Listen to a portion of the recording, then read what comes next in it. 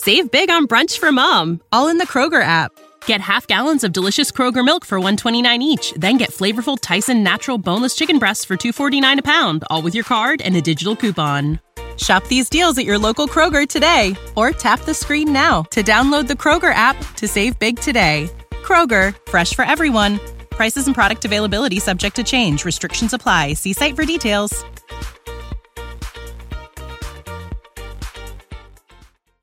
We are live. 1, 2, 3, 4.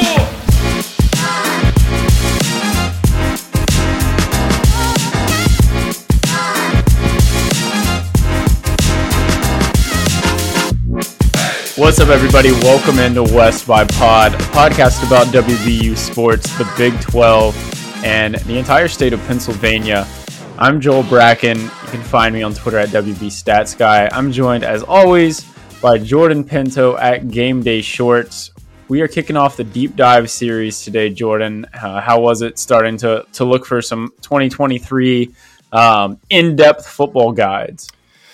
Well, it gets the juices flowing again. And yeah, these two teams in particular, right? It's been fun to dive in. Obviously, a little bit familiar with Pitt from last year. There's some familiar names, familiar faces still on the roster, but nice diving into Penn State, an old foe. Never seen us play Penn State, so it's good kind of peeling back the layers there. Less exciting what I think our conclusions are about Penn State, which we'll get into here in a little bit. But no, it's been great. Awesome. Yeah, it's been fun getting back into it. Obviously, these are two teams that are regional, mean a lot to people depending on your age. And you know what? They're going to be tough. Like, this is a tough out-of-conference schedule. So we are talking Penn State and Pitt today, our deep dive series kicking off, just like we did it last year. We'll probably do two teams an episode. We're not counting Duquesne, but you can lump them in since we're talking all of Pennsylvania. But yeah, we're going to do two teams an episode. We're going to talk through just like what you need to know coming into the season. That can be coaches, players, who's gone, who's come in the transfer portal, and schedule things, like, just all the sort of things to be on the lookout for. So starting off out of conference style. But there was news in the conference this week. We did get the 2023 preseason poll out of the Big 12. Your West Virginia Mountaineers coming in at a lower spot than was even possible last year. You couldn't be 14th, but now we got all these extra teams, and we are 14th out of 14 teams, which, it doesn't mean anything, but it is a gathering of perceptions, and this is the perception of the West Virginia, football program right now, is that people are picking teams that have not played in Power 5 conferences, all four of them above the Mountaineers. Do you think that's fair? Do you think that is the correct decision, like with your emotions aside, or could this be a good thing? I don't know. Hopefully, bulletin board material, whatever. Fair, yeah. It's hard to argue, right? I think, like you said, this is a measure of perceptions. And the fact of the matter is there's the narrative around our program is pretty bad right now, right? We're down bad. I don't think this necessarily means that we are the worst team in the conference. I think, if you look at what Vegas thinks, if you look at what some of the folks out there who are doing some analytical analysis of Big 12 teams, they don't think that we're the worst team. But, it's hard to argue. This is just simple reality of where we are right now. Yeah, and if you're the bottom couple, I don't mind being last, to be honest. Like, hey, they picked you, every single team you're playing. Hey, they thought, everyone else thought that they were better than you guys. If you're 11th or 14th, doesn't really matter. But distant 14th, though. A distant 14th, like a sizable. Yeah, which was surprising to me. I really thought some of these teams like Houston, even Cincinnati, like, kind of surprised to see us being distant behind them. But with the preseason poll, Also comes the All Big 12 preseason team. So there were two teams that did not get anybody on the roster, and that is UCF and Houston. West Virginia checked in with one player, that is Zach Frazier on the O-line. Yeah, I was trying to sort of rack my brain. Is there a next man on the roster that you can think of? Like, I'm just trying to like sort of run through in my head. I don't feel like anybody was an obvious snub. We lost a lot of guys on offense, especially like the receiving room. Obviously things we'll talk about as the summer progresses. But what was your thoughts on that? Yeah, the closest thing to a snub would have been Aubrey Burks. I think he was he made one of the all-conference teams last year, I believe. And if you subscribe to the PFF stuff, which we all do, he's one of the top grading returners in all of Power 5, let alone just in the Big 12 conference. So, I think if there was one snub, it was probably him. I think there are a handful of guys who have the potential to be on the squad at the end of the year. But again, for right now, you can't really even call it a snub as poorly as we played last year and as strong as some of the other teams in the conference are. So, yeah. I mean, like I said, these things, they are good, just like we are doing. It's a good prep for the season. These are guys to watch, all that. But these things don't mean anything. They don't win you games. They don't give you an advantage in any game. Like, these are just, decisions that media have made. And, hopefully it's a good bulletin board thing. The football team, sneaky sliding under the radar in terms of news out of the, Morgantown athletic department. So, clearly like an eventful, did something happen this weekend? Yeah, as a Mountaineer fan, of course something happened. So, an eventful last, I guess you could really say 2 months now for the basketball team. Portal, I don't know, you could stretch a while that it's kind of been interesting. There's been portal entries in, several incidents with Bob Huggins, portal entries out, new head coach, and the newest development with Huggins. I know we're like kind of keeping it football for these pods, but do you have any sort of thoughts on the issue? Just let us enjoy a fucking Saturday night, right? Like why am I up at 12 o'clock or at midnight last night doing this? Huggins says he loves the state, he loves the university, all this stuff. Like, just let us suffer in peace at this point. We're at the point now where we're pinning our hopes on a football team that we just said preseason ranked 14th in the conference. So, like, that's where we are right now. Like, just let us wallow in peace. My God, we got enough going on. We got enough in our hands. Give us a fucking break, man. Yeah. It's getting messy. I think this is just kind of a lose-lose situation. I feel like with Huggins, where it's like him versus the university is like a position that, picking sides for that. Obviously, like, I think the last incident with him as the coach was pretty agreeable among everybody that, like, that was a line and that was a very serious incident and like not okay. And then, but now, just it's getting muddied up. And I feel like there's still a world where Huggins can be, here in a couple years, whatever, come back to a game. Everyone thanks him and everything's like fine. Time heals a lot of things, but let's maybe put the shovel away and quit digging is sort of the way I think, because I feel like we're just getting deeper and deeper in a hole. Yeah, pull the plug on it. It's good. We're good. Yeah, you can come back in 3 years. It'll be fine. But like, just stop. Yeah, stop trying to bury us. This is all your fault anyways. Just stop. Yeah. Yep. It is true. All right. Well, with that, let us begin the deep dive series for the 2023 college football season. The first game for the Mountaineers, 3 out-of-conference games to start. We have a Power 5, we have an FCS, and then another Power 5. The first game is against Penn State. This is a night game. Is it Beaver Stadium? It is. That doesn't sound right, but that's what came. The Beeve. And I know it's 100K plus stadium. But yeah, so today, I guess we're not speaking specifically on the game. We're speaking on the team. And last year, Penn State was really good. And, when I look at the team and just sort of the year in review last year, I kind of find them in a funny no man's land position of like Ohio State and Michigan kind of handled them. Like, it wasn't like embarrassing or anything, but like Ohio State and Michigan were better. And Penn State was vastly better than every other team they played. They cleaned up the entire Big Ten. I think the only interesting game otherwise was was a bowl game, which I think Utah. in today's era, you can just take less and less stock. So a win versus Utah is a great win, but like I said, I think bowl games or whatever now. What was your sort of thoughts on the Penn State team last year? Yeah, kind of exceeded expectations, right? I don't even think they were ranked in the preseason. And then, yeah, like you said, just kind of handled their business. Elite team defensively, which kind of is what they hung their hat on.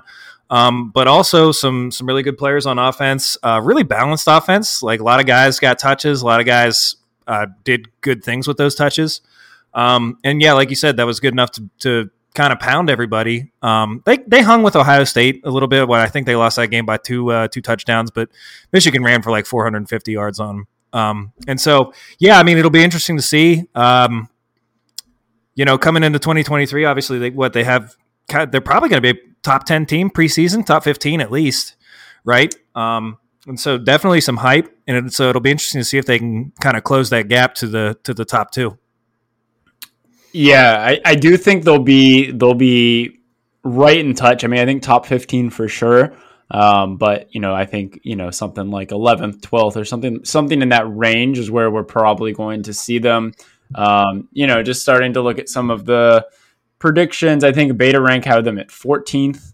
I think the only Big 12 team above that would be Texas, a team we missed. So by elimination, this is probably the best team, or has a very good shot at being the best team on our schedule this year.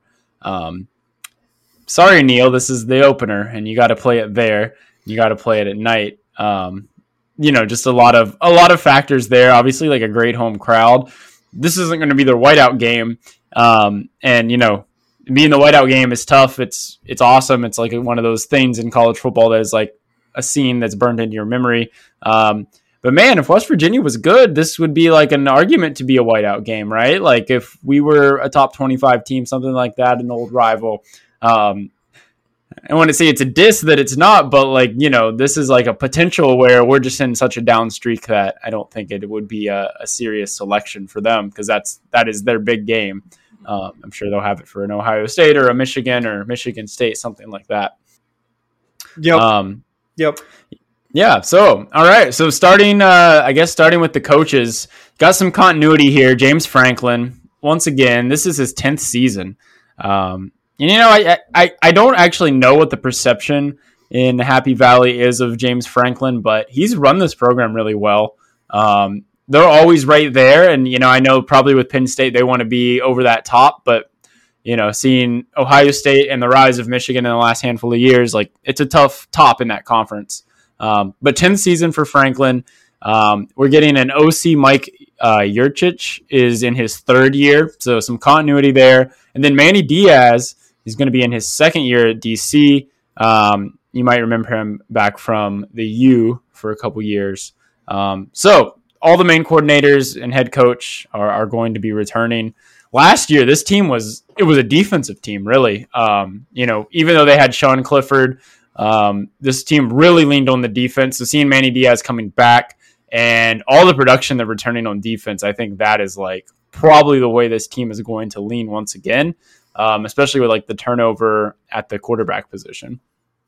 Yeah, new starter at the quarterback position. Drew Aller, I think is probably how you pronounce the last name. But former 5-star guy. I think he was number 1 rated quarterback in the class of 22.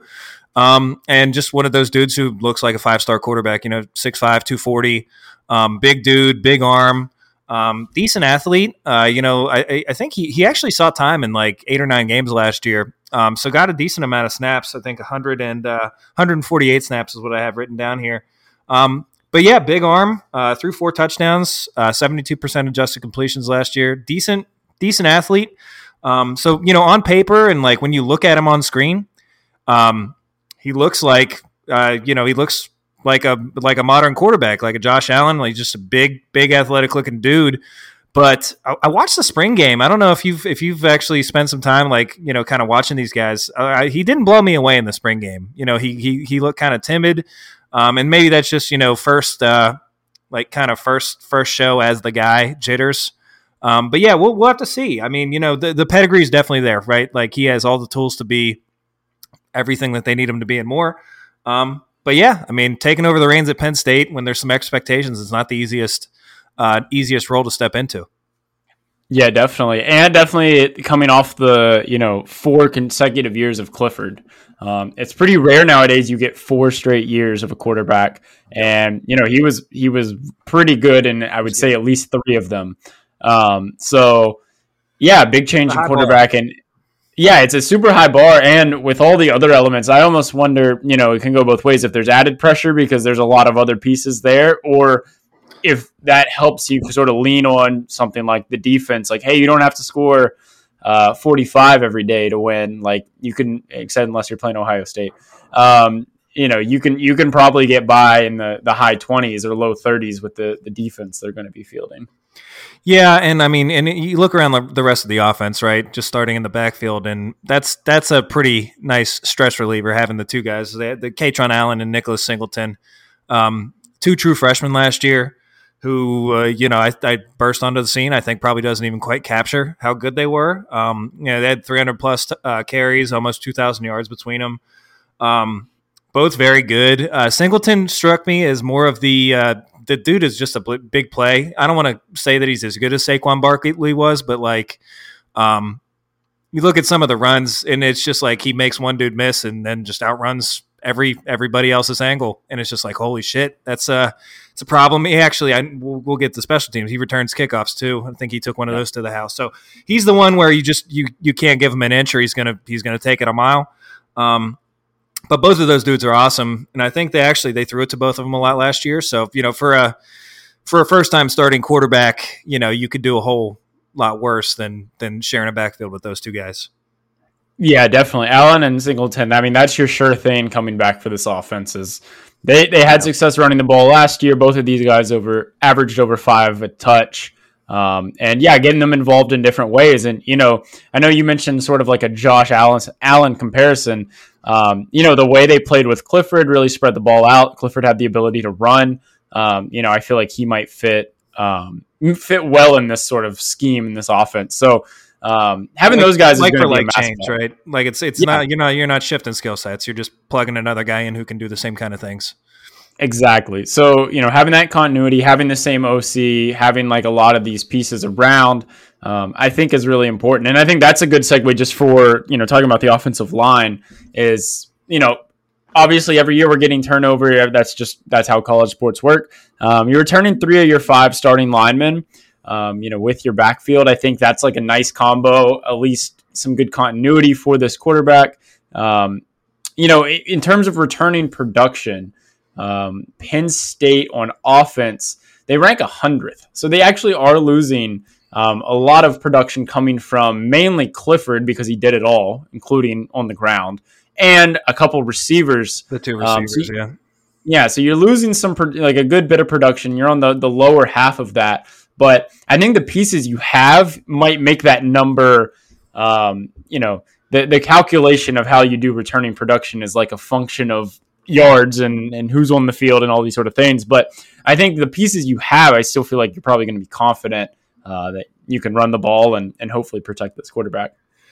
Yeah, and you look at the pass catchers. They lost Brenton Strange, West Virginia kid, who played tight end there as well. So, you lose your top 2 by targets out wide, but you bring Keandre Lambert-Smith, Harrison Wallace are both back. You add Dante Cephas from Kent State, coming off of 2 super productive years at Kent State. All these dudes average 15-plus yards a catch. I wouldn't say any of them are like S tier, but all 3 I would expect to be very solid players. And then the 2 tight ends, Theo Johnson, Tyler Warren, played behind Brenton Strange last year, but actually combined for 39 targets, 30 catches, 7 touchdowns. So, it's like you said, the guys that are going to be playing this year played last year, just not in featured roles. And now, they're going to be stepping into those featured roles. So overall, man, my take on the offense is you have the sure things, like you said, the running backs, the offensive line. I think you mentioned 3 of 5 starters. It's actually, I think 6 of 8 of their top snap count guys are back. The only guy they've really lost that was worth anything was Juice Scruggs, went to the NFL. If the offensive line can play decent and Aller is like a C+, like this offense is going to be just fine. I think, just with the running game to lean on, the dudes out wide that they can throw the ball to. Like really, you don't need to overthink it too much. Like there's plenty of talent here for this to be a good offense.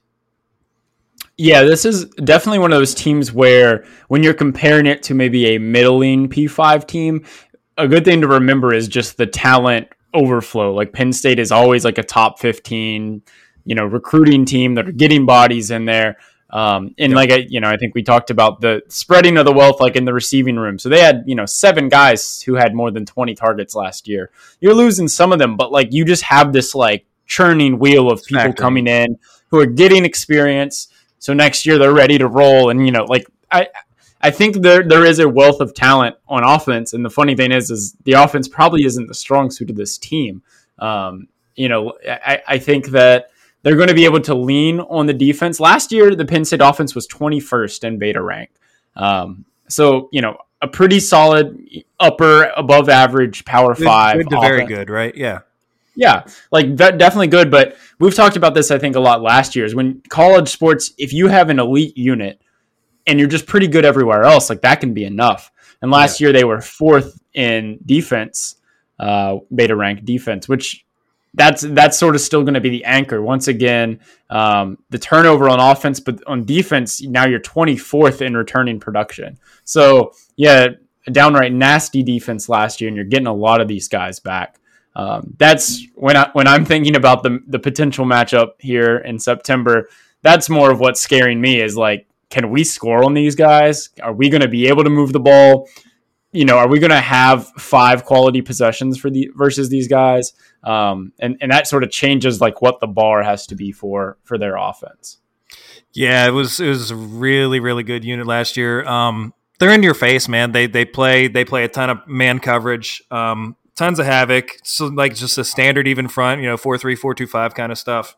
But yeah, like you said, I mean, up front they lose like 2 guys, they lose 2 cornerbacks, and then other than that, it seems like every single other person who did anything last year is back. So yeah, I mean, Manny Diaz, you mentioned, kind of overqualified to be a defensive coordinator. Guy has head coaching experience at like, maybe not quite the highest level, but at a very high level.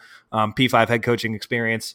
And his defenses have always, even at Miami, when his teams maybe weren't that good, they generate havoc, man. They cause people problems, and that's been true. That was true in his first year last year at Penn State, and I expect that obviously with everybody back to be true again this year.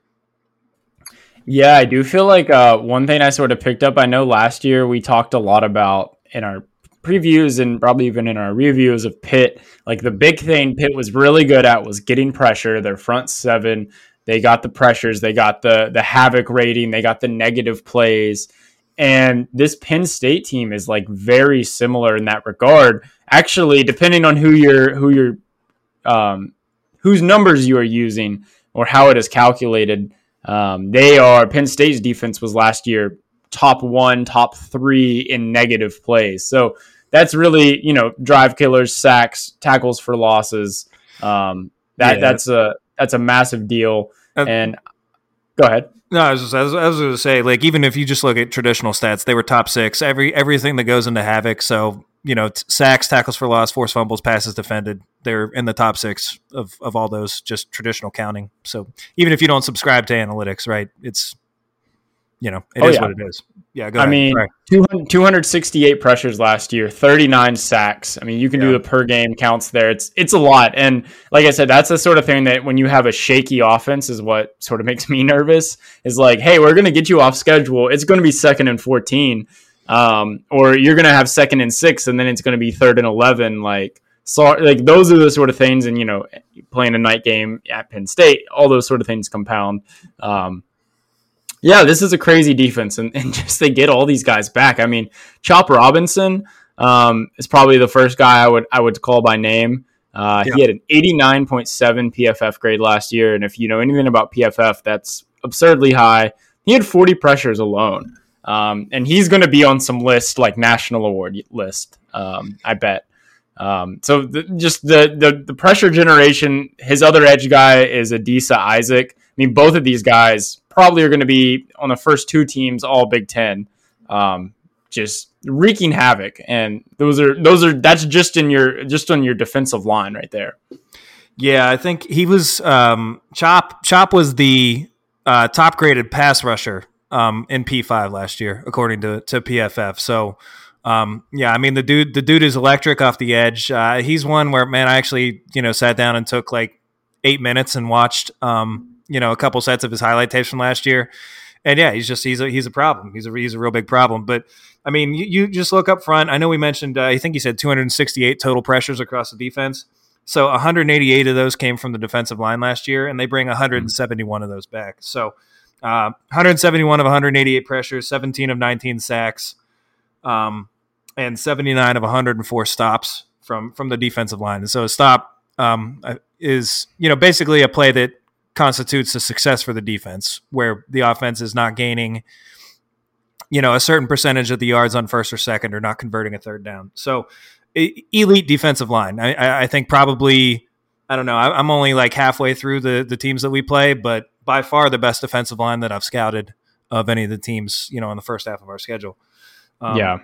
And then I feel like it can't even be overstated, like the strategic advantage your defense gets when your defensive line can generate pressure. Like, you don't have to brain a fifth or a sixth or a seventh man. Well, like, hey, we're just going to get pressure on every play. And you look, I mean, they play man coverage, or at least they did last year, like 55% of the time. They played it more than any other team, and than any team in the Big 12. And so, like, when you have dudes who can lock up outside, and then you have dudes who can get pressure on their own up front, like, I mean, like, literally, the linebackers have not a thought in the world except, hey, go get the ball. Go get the ball. Mm-hmm. And, I mean, you listened to us last year talk about the way that our defense played, and it was like the exact opposite of that. It's like you have 17 different things going through your head, and you can't play fast like that. When you watch Penn State, that's what jumps off the screen, is like the defense plays fucking fast, man. They're just like on you as soon as you catch the ball, generally putting you down. Like we said, I mean, two teams had success against them last year, and they were two of the top 5 teams in the country. So, yep, work is and it's just like the advantage of having the pass rush, the advantage of the pressure, and then football is very complex, but sometimes it can be very simple, and it's a lot of individual one-on-one matchups. Yep, and this defense has like several dudes who are going to win the majority of their one-on-one matchups, and that's just, I mean, like, it's as simple as that. They have all kinds of dudes all over the field at all the levels. That's just a lot. Yeah, the whole two deeps back at linebacker, right? So you have Abdul Carter was freshman All-American last year. I mean, so when we talk about, like, okay, they don't have they're losing production, but the way they recruit, you had Katron Allen and Nick Singleton were true freshmen last year, who ran for 2,000 yards combined, and then you have Abdul Carter on the other side of the ball, true freshman. They gave him the number 11, and if you follow Penn State, that's Micah Parsons. That's that's traditionally, God, why can't I think of the guy from I mean, a handful of guys going back, right? Where if you get the number 11 in the Penn State defense, they think something of you. And so, I mean, Carter wears 11. But yeah, the whole two deeps back at linebacker. So you're not going to miss a beat there. These dudes, they're not just tacklers. I mean, they get pressure on the quarterback. They can cover. They complete players. Yeah, it's daunting, man. It's just thankfully we're going to do Pitt next as a pick me up, because Pitt sucks. But yeah, looking at Penn State, and it's like, fuck, this is we could have picked a better opener, I think. For real. Yeah, and just to piggyback off that, LeVar Arrington. So there's 4 guys who've been number 11 Penn State. LeVar Arrington had quite a nice NFL career. Navarro Bowman also had a quite nice career. Brandon Bell, and then Micah Parsons, and throw this guy in the mix. You said he was a freshman last year. So yeah, dudes all over the field. I mean, another one I would point out is Kalen King at the cornerback position. Very good. He was up there above 87 average last season. Averaged like a pass breakup a game, and he played. I think he played like the most snaps, or the second most snaps on the defense last year. So they just got a lot of guys with a lot of experience, and it's going to be tough to move the ball. It's going to be tough to move the ball for all these teams in the Big Ten who aren't the 2 that we have mentioned already. So, do you know what the over/under for Penn State is this year? It's a very enticing 9.5. 9.5. Okay. And out of conference, they get the West Virginia Mountaineers, they get Delaware, and they get UMass, which is a free win. They have Michigan at home. They have to play in Columbus for Ohio State. And then everybody else is, your Rutgers, your Marylands, your Northwesterns, your teams with no offense like Iowa.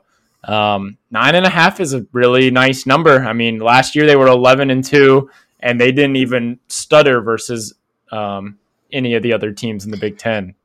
Yeah, I mean, I was looking through the schedule, and you figure they beat Delaware and UMass, and sadly, I kind of feel like this is one of the two locks on our schedule. Like, I figured they're probably going to beat us at home at night to open the season, right? I don't see two losses on their schedule I don't see a loss other than Ohio State and Michigan. And so if you need to get to 10-2 right there, I mean, it's if you have some spare capital to allocate, it's one that's worth looking at, I think. The middle class of the Big Ten is just not great. There's not a strong middle class. I'm going to just quickly roll off the teams. They have Illinois, Iowa, Northwestern, Indiana, Maryland, Rutgers, Michigan State are their other opponents. Yeah. I do think this team, I don't see why this wouldn't be, once again, a top 5 defensive unit, which we know in college sports goes a long way. So I would lean the over. And we will talk about it in our preview before the season, as we are getting very close to beginning the season. What do you think a successful, just from midsummer, what is a successful outcome for West Virginia in this game? Jeez. Cover the spread. I think I think it was 20 and 20.5 the last time that I looked at it. I mean, yeah, if you can keep this within 3 touchdowns, you're not feeling horrible about it, right? Obviously, you'd like to be more competitive than that, but if you're playing them close, it's a 1-2 score game for most of the game, and then they end up winning by 17, you're not going to be upset about it. Yeah. And I feel like last year we talked so much about Pitt's defense and how good they were going to be, and then we went out and scored, I think, 31 points, and I was feeling really good. Not that it meant anything, but just moving the ball, this is a tough team, and our offense has so many questions. And that's the thing, right? Though, if you were going to look for one, and we're getting way ahead of ourselves here, but Michigan ran for 400 and some yards on them last year, right? Just ran it right down their throat. And if you were going to look for a positive, it's that the strength of our team is supposed to be that. Like, a lot of these guys that we're talking about, they're not small by any means, but they are very much athletic players. Chop Robinson, 6'5", 240, which, is a pain in the ass to stop on 3rd and 11 coming off the edge, but it's not as hard to move him out of the way maybe on a 3rd and 2, right? So, I think it's the thing you said. You stay on schedule, you avoid the negative plays. 3rd and 11 with Garrett Green and Happy Valley is not going to be a recipe for success. It's going to be 2nd and 6, 3rd and 3, first down kind of thing. So, who knows, right? Who knows? But yeah, I think you keep it inside of 20 points and look like it's the eye test, right? If we look competitive and lose by 17 points, I don't think anybody's going to be upset. Definitely not. Yeah, I think tempered expectations coming in. But Penn State as a whole, I think this is a good football team. I think this is very good. I have not gotten through all of our teams that we play yet, but I would pencil them in the poll spot of just, this is probably the best roster and the best program we're going to play this year. Yeah. Missing Texas, missing Kansas State on the schedule. I think they're the one. And so, maybe we learn a lot about ourselves week 1, and it's a little springboard to something. But yeah, definitely going to be our hardest competition, at least till the college football playoffs. So, we'll see what happens at that point. I'll drink to so, that. Do you have anything else to talk about the Nittany Lions? Are you ready to move on just west down to Pittsburgh, Pennsylvania? Yeah, a little west, a little south. Yeah, let's go on down to Pitt. All right. So, a team we are familiar with. Maybe we haven't been for a while, but we had an up close and personal experience last year. We both were at the game. What a fun game for about 54 minutes. And still pretty fun for about 57. But awesome atmosphere, awesome game just to get it back. Like, I feel like it was a healthy hate rivalry. Like, everyone was like giving it to each other. but it was like glad to hate you again sort of vibes. Lots of handshaking. Yeah. Like, hey, fuck you. All right. Say hi to your mom for me, Yeah, it's definitely like I don't know. It's what college sports are all about. So yes. Pitt Panthers this year, I guess just quick recap of their season last year, a slightly above average ACC team. That might not mean a ton. The ACC schedule was not super rough. Really a defensive team last year. Offense got it done at times. You watched them play us and you thought the offense was great and Slovis was going to be an award winner. And you watched a lot of their other games and you saw the ACC kind of stunk and Slovis was not that guy. We will play Slovis this year, but he will be in a BYU uniform. Just glad he gets to come to Morgantown, man.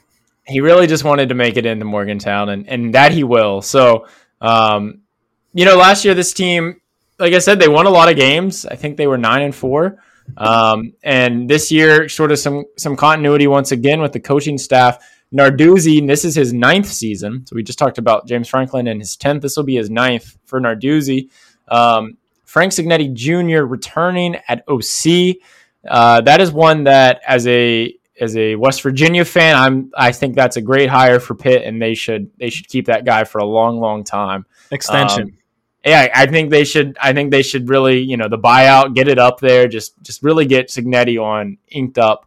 And then Randy Bates on the defensive side of the ball. Pitt's actually been really good at defense for a while now. This is his 6th season, and he's kind of got it cooking up there. Yeah, Nard Dogg's a defensive guy too. I mean, that's how he got the job, was defensive coordinator at Michigan State, right? So, yeah, that's what they hang their hat on. And yeah, won 9 games last year, like you said.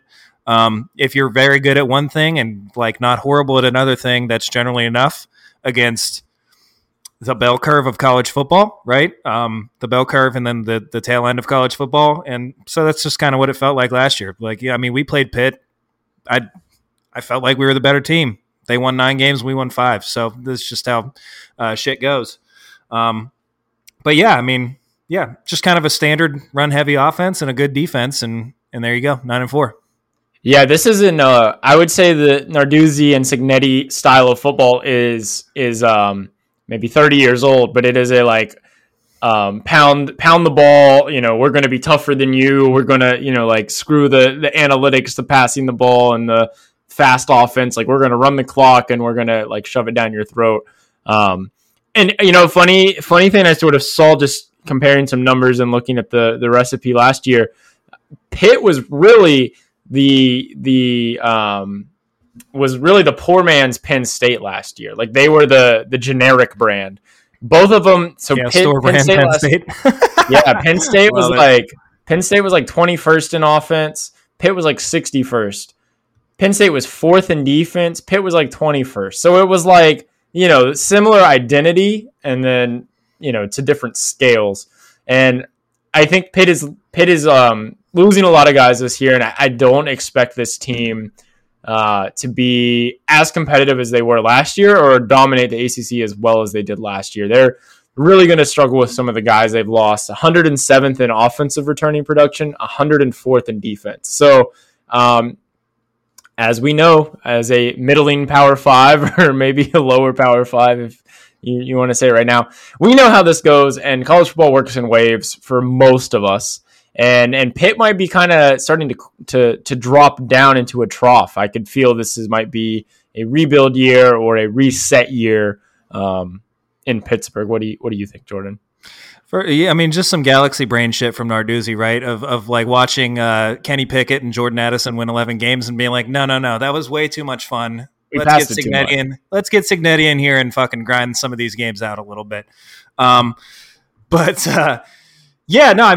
kind of wild to me. They seem to be getting some fringe top 25 hype, and I can't for the life of me figure out why. This is where you take this media stuff with a grain of salt, right? Where it's really all the preseason rankings are a measure of the narrative around a school, and maybe somebody looked up the stats that the team had last year and is oh, Pitt looked kind of good. Yeah, sure. They won 9 games last year. Surely they'll be. And like you said, I mean, they lose a ton, man. They lose a ton. New starting quarterback. They lose 2 first-team all-conference dudes on both sides of the ball for the second year in a row, and for all but about 10 schools in America, that's about enough for it to be a reset year. So, Yeah, I don't see Pitt as a fringe top 25 team. But let's get into that. So start on offense. Go ahead. Yeah, let's go for it. And just really quick, some math to back up what you just said was our beta rank predicted rank this year. They have Pitt as 57. So the math is West Virginia. Worse than West Virginia, worse than 12 of the 14 teams in the Big 12. So, I do think I would not be, this is a fringe top 25 team. They might win some games because the ACC stinks. But moving on, the offense for Pitt. I think an interesting thing going on here at quarterback position. So Phil Jerkovich is going to be the quarterback. And this is a transfer. He started at Notre Dame. He found his way to Boston College for a couple seasons. 6'5" guy. This guy has history with Cignetti. So Cignetti used to be the OC of Boston College, and he brought those talents to Pittsburgh. So now Jerkovich is following in that transition. Last year was really not great, and he has looking at his year over year numbers. I feel like last year was one of his worst years. 11 touchdowns with 8 picks. He also had 8 fumbles. He got. I don't know if he got hurt or benched, but towards the end of the season, they just shut him down the last 3 games. He just averaged 6.9 yards per passing attempt. Not nice. Not a strong runner. Kind of, I think he's been named starter, but you look through his performance at Boston College and, he's not like a standout Power 5 starter to me. Yeah, no, I mean, he's a big dude. He can kind of throw it downfield a little bit. He can kind of run. But like you said, I mean, C-level production as a 3-year starter at Boston College. And, that comes with challenges, right? Boston College is Boston College. And so, your surroundings kind of impact how much you're able to do, right? But, I mean, you also look, who's the receiver that they just went to the NFL from there? Zay Flowers? Or no, not Zay Flowers. Oh God, I'm gonna sound like an idiot. They just had a dude go to the NFL, first or second round draft pick. So it's not like he didn't have anybody to throw to. And yeah, I mean he moves the needle less for me than Keaton Slovis did, right? I don't see this as this is at best a side grade from Keaton Slovis at quarterback. Yeah, I kind of agree. And Zay Flowers was the guy you were talking about. Oh, Zay Flowers. Okay, yeah. Yeah, you were right on that one. I feel like Slovis was a bigger get than this guy. And Slovis, exactly. Slovis lit us up, but a lot of people lit us up on, passing the ball. So, I guess it's a good thing to say is that, what we know about our secondary and, what we know about this guy, it's not like it can't happen. This guy, the upside is that he has multiple years of Power 5 experience from Notre Dame and a lot of experience at Boston College. He knows what Cignetti wants to do, right? Exactly. That's what you say is the guy knows how Cignetti wants to run an offense. And so if, on a better team with better playmakers, being a game manager in that fashion, it's probably a nice pool. But as a guy where you're losing a lot of playmakers and you don't have a lot of proven stuff coming in, I'm not sure that it moves the needle much. Exactly. Yeah, no, I fully agree is that, familiarity with Cignetti might have just want him handing the ball off. I mean, that's maybe what he's there for. It's one of those situations. And, in terms of handing the ball off, last year, Pitt was awesome. Abanikanda was an amazing back. We came into the season thinking they were going to go with a 3-headed monster, and they kind of done that the season prior. But Abanikanda really stole the lion's share of the snaps last year. And now he's gone. So the running back you have is Rodney Hammond Jr., which is also a really solid back. He had success, but he really took a backseat last year, as the season went along. So, I don't think the running game is as strong as it was last year. Like I said, you're just losing so many snaps, so much production from Abanikanda, who really separated himself. I remember him running all over us, through the third and fourth quarter last year. So, any other names pop out to you back there? The other guy on the depth chart is Sibo Flymeister. What a name! It's a first team All ACC name for sure. They have a couple. They honestly have a couple. You have to replace Servassier somehow, right? Vassier Dennis, great But name. honestly, Hammond is listed as a starter, but he's like, dude, he's a sledgehammer. He's just going to take what's there. He only had 8 explosive carries and 8 explosive runs and 109 carries last year, which is not good. He's going to get. I would compare him to like a Tony Mathis, right? He's a good player. He's going to run hard. He's going to be hard to tackle, but you're not worried about him going 60 yards, right? And so I wonder if Sebo, who averaged 5.5 yards per carry last year, and actually I think had more explosive carries on 40 carries than Hammond did on 109. Like, I wonder if I guess it depends what kind of offense you want. Do you want to be fun or do you want to be shitty and bad? But I could see that being more of an even split than maybe we'd expect at this point in time. Mm-hmm. But yeah, I mean, you lose Izzy Bonaconda. Again, another first-team All-ACC name candidate there. They got great names, honestly. You got Kanata Mumfield on the receiving core. You got Bub Means, Gavin Bartholomew. We got a East-West Bowl team out here.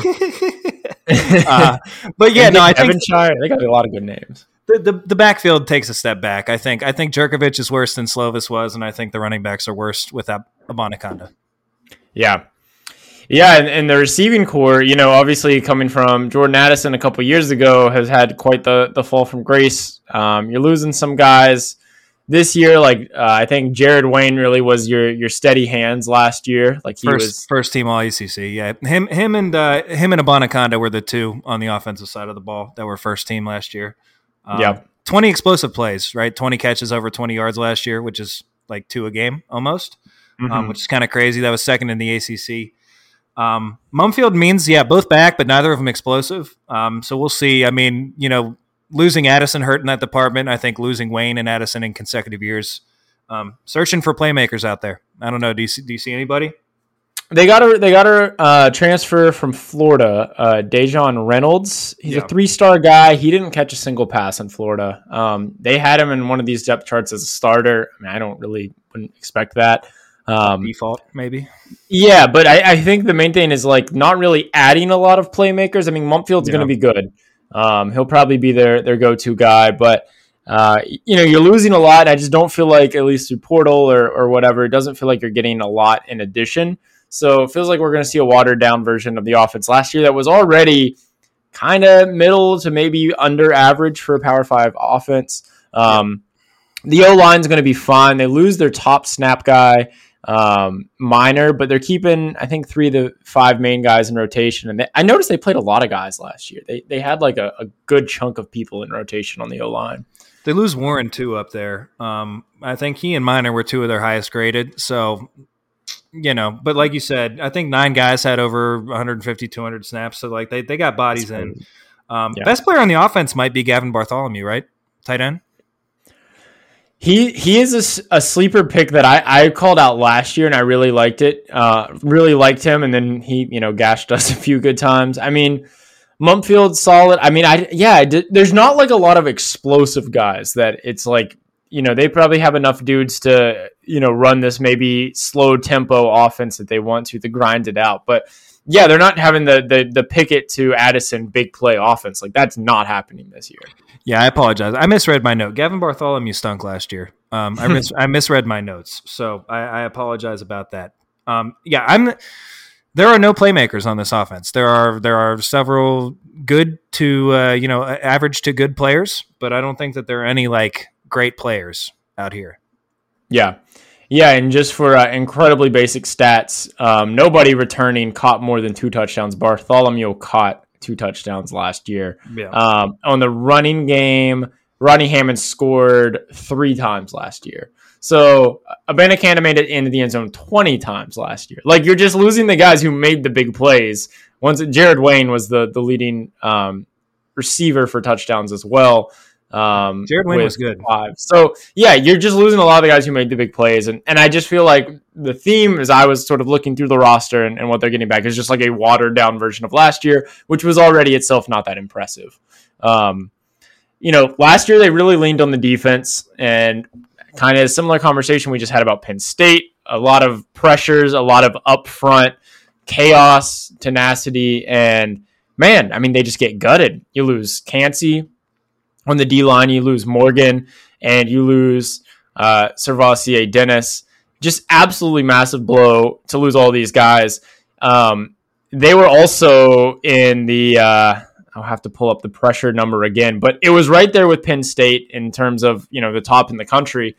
Of those top 3 guys I just mentioned, that was 115 pressures. And if you look at their top 5 guys from last year in terms of pressures, it's 166 pressures. All 5 of those guys are gone. So it's just like a line change. It's just like, these guys are not here anymore. God, what do you have left? I feel horrible for Pitt having to replace all that production. God, that's going to be tough for them, huh? Yeah, that stinks. Yeah, no. So top 4, just the defensive line alone, the top 4 guys for pressures are all gone. Cansey was an early round draft pick. Johnny Morgan's, I think, on an NFL roster somewhere. I don't care enough to follow him and find out. They do have a couple guys back, right? Deion Hayes, Green's back, Danielson's back. Those guys played against us.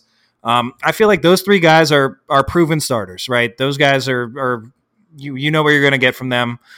Maybe they're not going to be at the level of a Johnny Morgan or a Kalijah Cansey that you lose, but they're not going to suck. They're going to be fine. They're going to be solid Power 5 starters.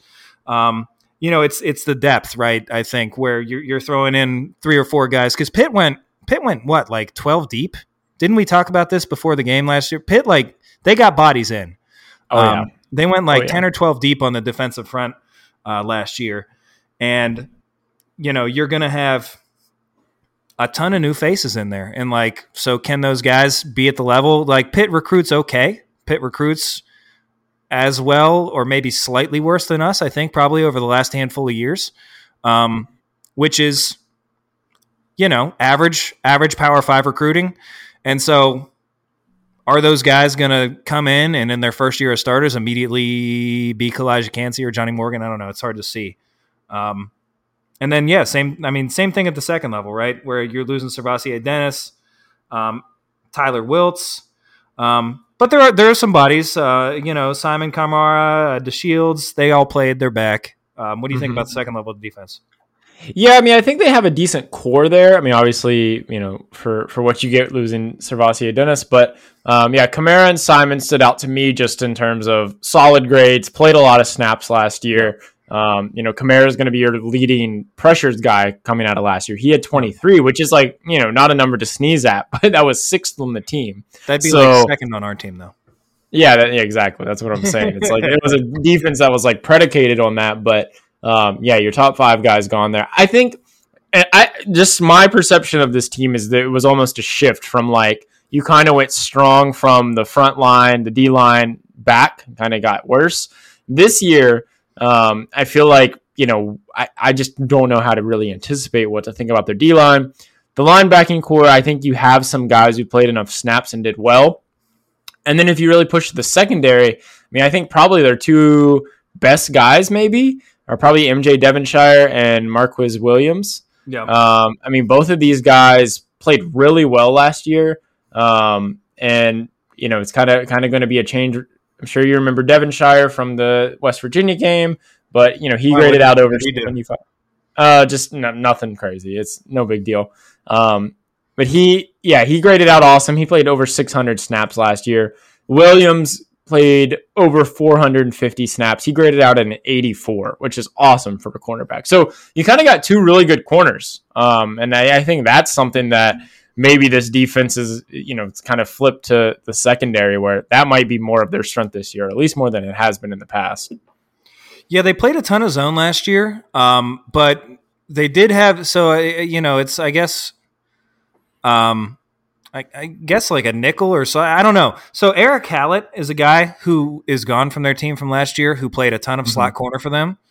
And so I'm looking at this, and they have Devonshire and Williams, and then they have AJ Woods, redshirt senior, who is not listed as a starter, but also played a good bit and played last year. So I'm curious to see which of those, I assume one of those 3 is going to try and pick up where Hallett was.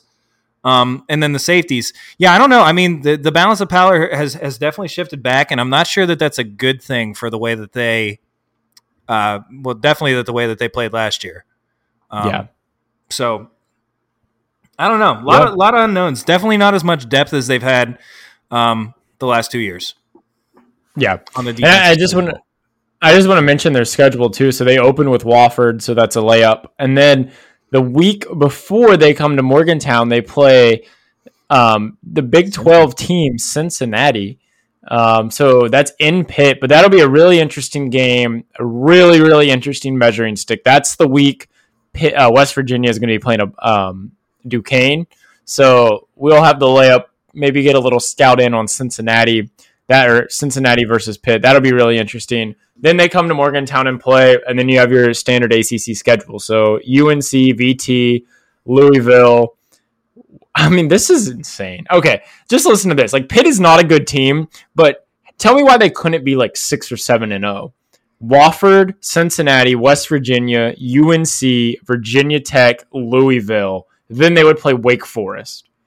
So they could you got to hold your hats on, or hang your hat on UNC there. I mean, aside from us, they're not beating us, but yeah, I just like the schedule is not crazy. So then they do have Notre Dame, right? Like, I know it's Penn State, Pitt, Texas Tech, TCU. Like, give me a fucking. Anyways, go ahead, sorry. I was just gonna continue. They got Notre Dame. Then it kind of gets tough on the back half there. They get Notre Dame, Florida State, who a lot of people are high on, Syracuse, Boston College, and Duke to finish the season. But like, you look through that ACC, they don't even play Clemson. They don't play it's like not a crazy conference schedule. So like, they might win some games. You were searching for another name there. There's not another good team. There's Florida State, and they don't play Clemson, and then that's the entire conference right there. Do you know what the over/under for Pitt is? I do. It's 6.5.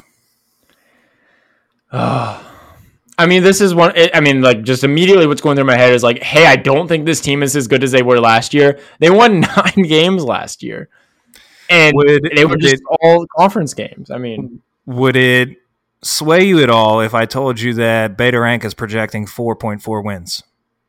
4.4. Wow, that's pretty surprising, and that's counting. Well, is that including the Wofford game? Because sometimes Beta Rank doesn't count the FCS games. Oh, maybe not. So 5.4. 5.4 games. I mean, still, that's a healthy bit under the number. I don't know enough about some of these ACC teams like UNC or Wake Forest. I mean, I think Notre Dame's a tough one to draw out of conference, so I will give them some respect for that. But yeah, man, my emotions aside, my gut on Pitt is that just like, I think they're going to be watered down from last year. I think they're going to be like 6 or 7 wins because of the conference they play in. I think they'll be fine, but I don't think they're going to be as electric as they were the last 2-3 years. I feel almost as strongly about this under as I do about the Penn State over. I think so. I mean, Notre Dame and Florida State are both here. I'm pulling up their stupid schedule real quick. So Wofford's a win. Cincinnati, coin flip. Cincinnati, WVU, they probably get one of those. They probably get one. Right. Yeah. So if you're a Pitt fan, you're as happy with 2-1 as West Virginia fans are. Right. Like, but 1 and 2 is not out of the realm of possibility, just as it's not for us. North Carolina, they get them at home. Obviously, raucous home field advantage for North Carolina, noon on a Saturday and in the AC. Have to go to Blacksburg. Then you get Louisville at home for homecoming. Yeah, this is just a stupid – like, God, I can't like, they'll probably lose 3 straight versus Wake Forest, Notre Dame, Florida State. Like, that's probably 3 in a row you're losing. But, like, they're probably going to win a lot of, like, Boston College, Duke to close the season. Like, yeah, they'll probably win those. It's 2 more. Yeah, 6 feels like it might be the number. I don't know. Fun trivia. So I know we said Kansas is second highest returning production. Did you know that Florida State is the highest from a 10-win team last year? So if you're looking for a nice over/under, I think they're at 9.5 as well. Yeah, I'm sure they have Clemson, but probably a lot of ACC fodder in there. And I think they opened the season with LSU, but other than those 2 teams, a lot of wins on the schedule. Yep. Anyways, we're not here to talk about that. Yeah, so Pitt, I don't know. Over 6.5, I think is going to be tough, considering that you play us, you play Cincinnati. Notre Dame, I guess, isn't technically out of conference, but it's not in conference. It's tough. So, or is it in conference now? I don't remember what the state of that is, but it is in the middle of the conference schedule. But Notre Dame obviously plays a weird schedule, so yeah. I know I might have to think about that a little longer. I would lean under, but the ACC feels like a 500 team. Yeah, it feels like a 500 team. Like I feel like we're going to beat them. Notre Dame, Florida State are going to beat them, and then yeah.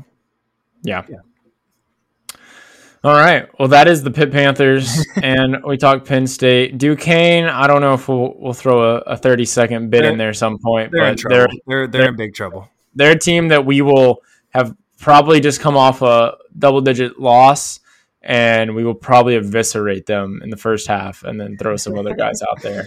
God willing.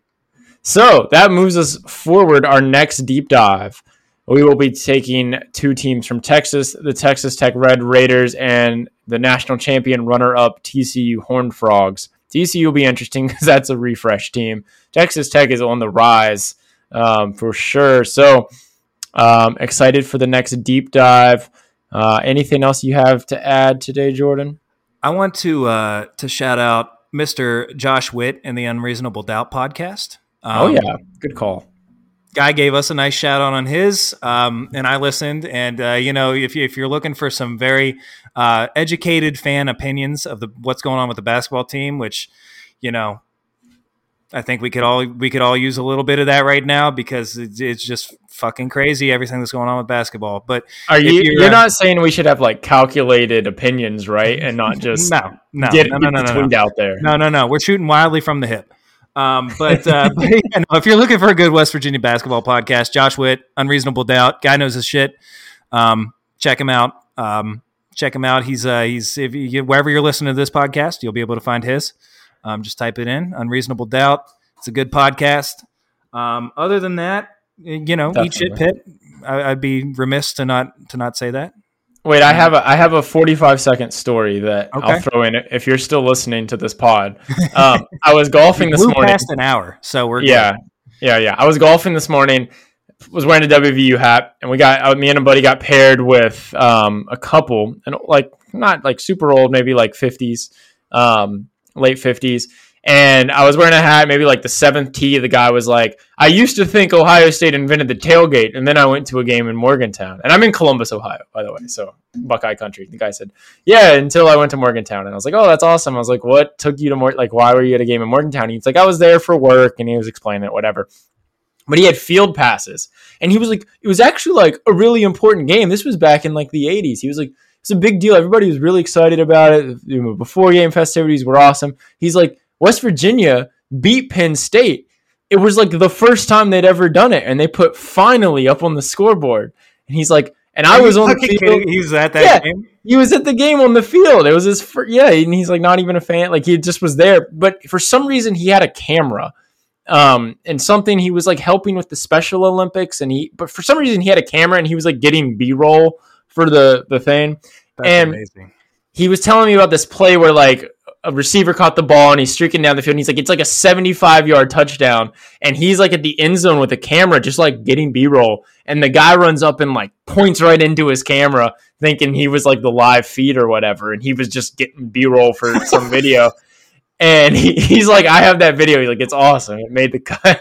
He still has it? Oh, my God, dude. That's incredible. So that's my random Columbus, Ohio encounter today, which was very fitting since we were talking Penn State. He was like, it was a big deal. They beat Penn State. I was like, yeah, that's like one of the biggest games in Mountaineer history. Yeah, no, I've never heard about that game before, right? Like, geez.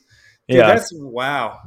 Yeah, very funny. Yeah, nice guy. So he probably shot like high 80s too. Decent golfer. So yeah, there you go. Dude, that's sweet. Awesome. All right. Well, I think that'll wrap it up.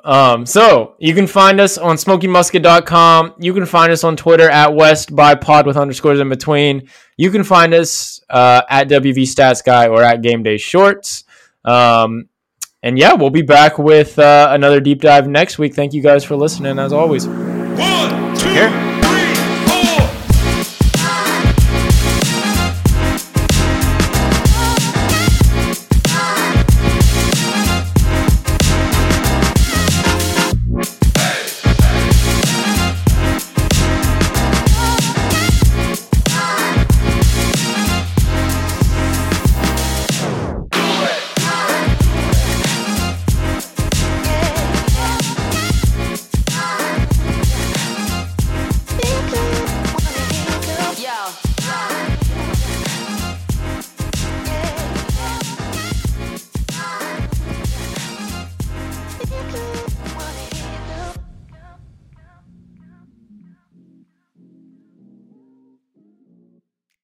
say goodbye to your credit card rewards. Greedy corporate mega stores, led by Walmart and Target, are pushing for a law in Congress to take away your hard-earned cash back and travel points to line their pockets. The Durbin-Marshall credit card bill would enact harmful credit card routing mandates that would end credit card rewards as we know it. If you love your credit card rewards, tell your lawmakers, hands off my rewards. Tell them to oppose the Durbin-Marshall credit card bill. When you need mealtime inspiration, it's worth shopping Kroger, where you'll find over 30,000 mouth-watering choices that excite your inner foodie. And no matter what tasty choice you make, you'll enjoy our everyday low prices, plus extra ways to save, like digital coupons worth over $600 each week. You can also save up to $1 off per gallon at the pump with fuel points. More savings and more inspiring flavors make shopping Kroger worth it every time. Kroger, fresh for everyone. Fuel restrictions apply.